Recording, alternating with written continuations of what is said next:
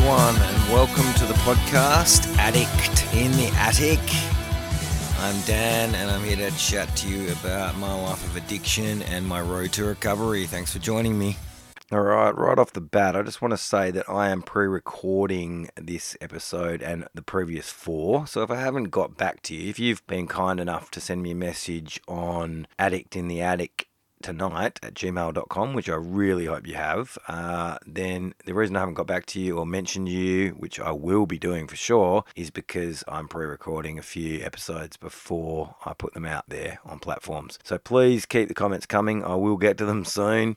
Really important part of the show, I hope, will be looking at your feedback, questions, comments, and tips and experiences. Tonight, I'm just going to talk a little bit about relationship with alcohol and sport. And it doesn't have to be that you're a sports lover to get something out of this podcast, because we've all got relationships with alcohol where we combine it with something else. So it could be the beach or dinner or a certain friend, and you would just always drink with that person or at that beach or watching that show. I think I've already mentioned that I used to watch Ray Donovan and drink scotch, but I used to drink wine and with watching any show pretty much. So it was more just sitting down thinking I was relaxing, unwinding, and I was drinking alcohol. So undoing those relationships can be quite challenging. I just had the grand final, the AFL grand final was on just yesterday. So that typically would be quite a big drinking affair.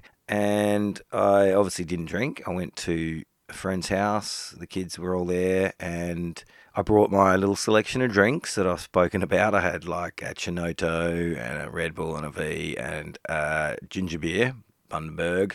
And I didn't even get through all those. I had 3 or so, and then, but they were there in case I needed them. They were there, and it was really good. It's great at this place, though. My mate's got a quad bike, and I take the kids for a ride, and there's always something to do. I didn't even, the footy wasn't even that important.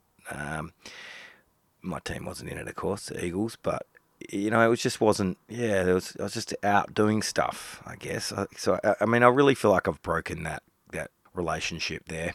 When my wife said we were going and I, got on board with it, I didn't even think about the fact that that's a really big drinking event and I wouldn't be drinking. So after a year and 3 months, it's actually really already quite a difference. Yeah, it's not always going to be that easy. Like if you're a younger person, I know, it's socializing and stuff. I think I've spoken about it. It's not going to be easy to break habits because it's more in your face. When you're a bit older and you've got kids and stuff like that, you can actually just get lost in other stuff, and it's not quite the focus like it could be in other social circles. But I think now people are so health conscious, and young people are doing a lot of other things. I don't even know what they're doing, but I get a feeling that alcohol isn't as central as it used to be. Maybe get back to me if that's the case. If there's anyone young out there, what's it like being an addict, trying not to drink, or even if you're in the midst of drinking, you're an addict or not, let us know what it's like to be out there drinking at the moment as a youngster. I know it's COVID at the moment and there's not much going on anyway, so it might be a really good time to quit. But yeah, drop us an email on addictintheattic tonight at gmail.com. Let us know, what are some of the difficulties you have with breaking relationships with alcohol. So that was difficult. Yeah, distractions were really good. And you know what? One thing I've noticed, and I think we all would as alcoholics when we stop drinking, is that people actually don't drink as much as we think. It was us. So I kind of go out there and, I'm looking around and going, I'd be half into my 3rd pint by now. I was at lunch today and at the pub. I went down to the pub by the river, and no one was drinking. I was with some pretty like-minded people, to be fair, but one guy had 1 pint, and that was it. And then he went out and had soda water. So I just assumed when I wasn't drinking that I'd be out there white-knuckling it as all these people around me just got smashed. And it's not the case. Like, people don't drink like I do. Other alcoholics do. And you'd be surprised at how many are actually not drinking at all. Because, they drive sober, not drunk. And they are responsible, and they don't have this craving that they can't stop, because a lot of us would go to a lunch like that and we'd plan to drive home, and then before we knew it, that plan was out the window and we were 5 pints in and onto the whatever, and it was like nah, see you later. I'm staying the night. This is going to be a bender and I probably won't go to work tomorrow. I mean, that literally was the case for me if I'd go out on a Sunday. So I would never normally go to a lunch at a pub on a Sunday just because I knew I wouldn't want to get hungover for tomorrow. How silly is that? Like, I would literally plan not to go out on a Sunday at a pub because of the hangover I'd get, because I knew myself, and I knew that I would be getting plastered, really, because I couldn't stop. Just, that's the disease, that's the affliction. It's mind, body and soul. One drink is way too many, and for me that's the focus of my sobriety. Just one drink cannot be had, because one's too many and a million's not enough. So yeah, for me, it's just that one drink is the thing I have to avoid, and if I can do that, then I avoid all those other ones that follow. So I was talking about sport and the relationship with, between sport, yourself and alcohol. And for me, that was a pretty serious one. I started playing, and drinking through not high school. I left high school and joined a rugby club, and Thursday night training, Saturday game, and it became Thursday night drinking, Saturday drinking. And they were my big nights. So then rugby finished and I got too old and too injured, but the drinking certainly did not finish. I was drinking starting on a Thursday pretty heavily, like that was a big night, and then Thursday would go Friday, Saturday, and Saturday night would be a big drinking night, even though I didn't do anything like rugby or anything like that, or wasn't even socialising. I'd just be at home. But I'd get really pissed off if I didn't get smashed. If I didn't get fucked up on Saturday night, I was a little bit resentful, and I'd probably drink on Sunday. And if I did get fucked up on Saturday night, then I'd be still pissed on Sunday morning, and I would continue to drink. And I would just sneakily get drunk on Sunday. All the tricks that I said I'll talk about at some stage, and I will. Some funny, sad funny. I think it's worth a little bit of time spent on just the things I used to do. I wonder if you did anything like, or do anything the same. But I'll get into that at some stage. But it's just, what I want to talk about is that merry-go-round that you develop as a drinker, these habitual drinking styles that you get where it just becomes so ingrained, like 30 years of drinking, but that, sort of 20 years of just that rugby club sport. And I'm sure some people out there will understand what I'm talking about. The training night, the game day, and then drinking. Most normal people just go home or go out for lunch or something, or I don't know. But we just used to get hammered at the bar. It didn't help that we had a bar at the club. None of that was the reason. It was because I was an alcoholic, and rugby kind of was just got in the way a little bit of the drinking towards the end, to be quite honest. I enjoyed rugby as a kid, but then, the drinking became the more important aspect of it, earning your drinks. But yeah, the merry-go-round, I was just hanging on, hanging on to my job, hanging on to my friendships, hanging on to my relationships, going around and around, Thursday, Friday, drunk, Saturday, Sunday, drunk, Monday, Tuesday, as I said in my poem in the last podcast, just trying to repair all the damage, just stressing about the unknown, trying to find all my lost stuff, trying to work out where these frickin' phantom injuries all came from. I was going nowhere forward. And don't for a second think that I'm saying that my life's perfect now. Life is obviously full of so many challenges. Right now I'm podcasting up in the attic. I should be down with my wife, like spending time with her. So I've got work to do on some of the behaviours I still have. I should be writing out my grateful list every morning, doing my 12 steps, But as I said before, I'm a little bit stuck on step 5 at the moment. I want to share a list of my shortcomings with someone, but I lost my sponsor and I've kind of let that just sit, which is on me.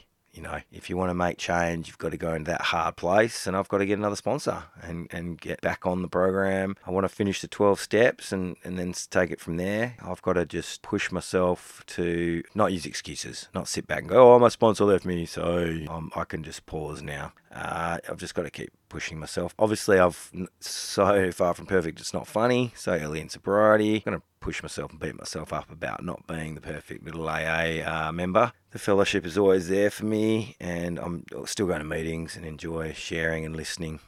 Doing this is really helpful. The merry-go-round, yeah, you jump off and life's good, but it doesn't necessarily guarantee that life is going to be great, obviously. We all know that, but you're better off dealing with those bumps in the road when you're in sobriety. I find like you become really quite able to manage without letting the bumps crash you off the road completely, or not even knowing that you've hit a bump, or not knowing what the bump was, or just the blackout. All that stuff is just so hard. I don't know how I dealt with blackouts like that, like just not knowing. It's scary. Benders and blackouts, you can do without that, that's for sure. Just getting off that merry-go-round is difficult because it's something you're used to. You sit on that thing and you know the Thursday is coming, and you just sit in that habit. So breaking those habits takes planning, I think. Having the drinks there that you would normally have with say meeting a certain person or going a certain place or watching footy or whatever, just make sure there's something to replace that. At first, you just got to break that habit. Once you've done it for a few weeks, it's broken and you can move on. For me, replacement of certain drinks helped,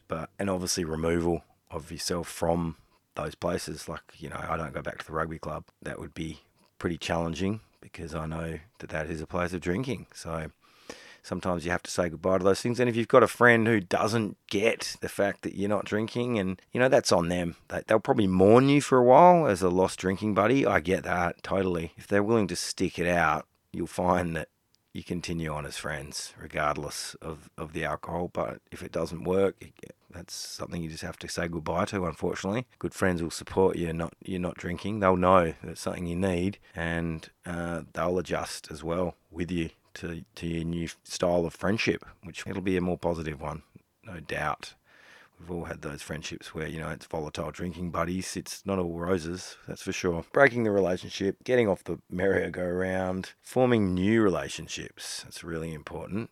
Just getting new positive things. There's plenty of things and people out there that don't involve alcohol. And that's like what I was saying when I was looking around going, no one's drinking. What the hell? There's just so much out there to do. There really is. And people just not drinking. Sensible folk everywhere. It's shocking. When I was in the midst of my drinking, I'd often go walkabout. That was a big thing I'd do. I'd just go and disappear for days on end. Like, especially when I was younger and at uni, I remember being in a play at uni, and I was the lead actor in the play, and I went to Rottnest, and it was a Rottnest swim through, and we were at shore at the pub, and I realised it was like night time and the boat was leaving in the morning, and they said they were going first thing. Everyone had to be back on the boat. They were leaving first thing in the morning. So I swam around in my clothes, with what clothes I could, looking for the boat because it was moored out, in the bay. And I got freezing cold, nearly got hypothermia, I'm sure of it. And I started getting really tired. Like, I started to get exhausted and just kind of, I could sleep now. Because I was drunk, of course. I just found this boat because I was at my wit's end. I was really honestly about to pass out. And I jumped on this boat, and these older people, there was 2 blokes and 2 ladies, and they took me in and gave me a hot shower in their boat, and then sort of put me to bed with a rug because they realised I was fully, not getting hypothermia nearly. And I spent the next 3 days with them, just borrowed clothes and drank with them, basically. Went around the island on their boat, drinking like their little cabin boy. They were fantastic. They were the nicest people ever. And we just got on the piss, and they eventually just dropped me home right to my front door. And I'd missed rehearsals. I got dropped from this play that I was in. Everyone's like, where the hell have you been? And I just didn't care. I was in, to me, paradise, just driving around Rotto drunk on a boat with strangers who didn't know me and weren't judging me and were just happy to have me there drunk. And it was just a bit of a snippet of how irresponsible I was and how selfish. And I was always of the mindset, I'm not hurting anyone. No one's hurt. Screw you. It's what am I doing wrong? I'm just on a beautiful island with some beautiful people, forming beautiful friendships, la-di-la-di-la. But, everyone was worried about me. I was letting down numerous groups of people, not just the play, work. And I loved Rotto for that because no one could get to me. It was too far away. It was over the ocean. Bad luck, sorry. I can throw it all to the wind and just get smashed.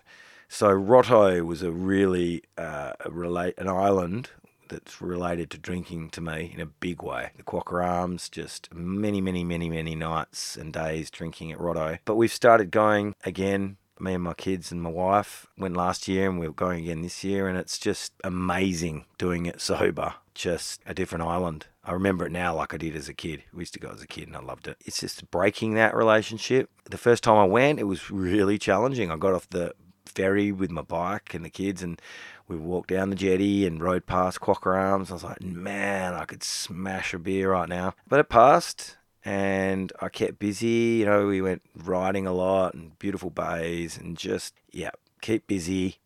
And those moments that you have, those few moments, you've just got to be really ready for them and not let those moments become drinks. Now my relationship with Rotto, now that I've done it once, I'm pretty confident I can go back and really just enjoy it for what it is.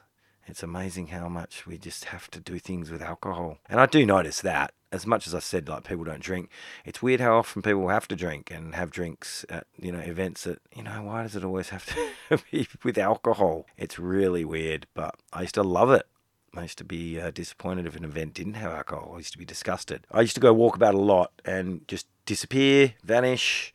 So my drinking was really disrespectful to others and myself, harmful to others and myself, dangerous. And as I said, I was kind of blessed. I'd keep jobs, but just everyone has their own rock bottom. But my rock bottom, I ended up in hospital with a broken back, praying that I'd get out of there in one piece, walking. So even though I haven't lost everything at any time, I very nearly lost my life, as I shared before, and numerous times. So it's as rock bottom as anyone's, because it nearly killed me, and I know it would certainly kill me. More recently, my drinking didn't do that dangerous, swimming at night, driving drunk sort of behaviours. I was still drink driving though, like not that long ago, which scares me, and that's just, that's still got shame about that. My life was completely out of control, and the drinking was getting heavier and heavier, regularly drinking scotch and wine, and just, I think it would have been health issues really starting to catch up with me. I think I would have lost my family, no question about that. Lost my house, my car, my job. It was all a matter of when,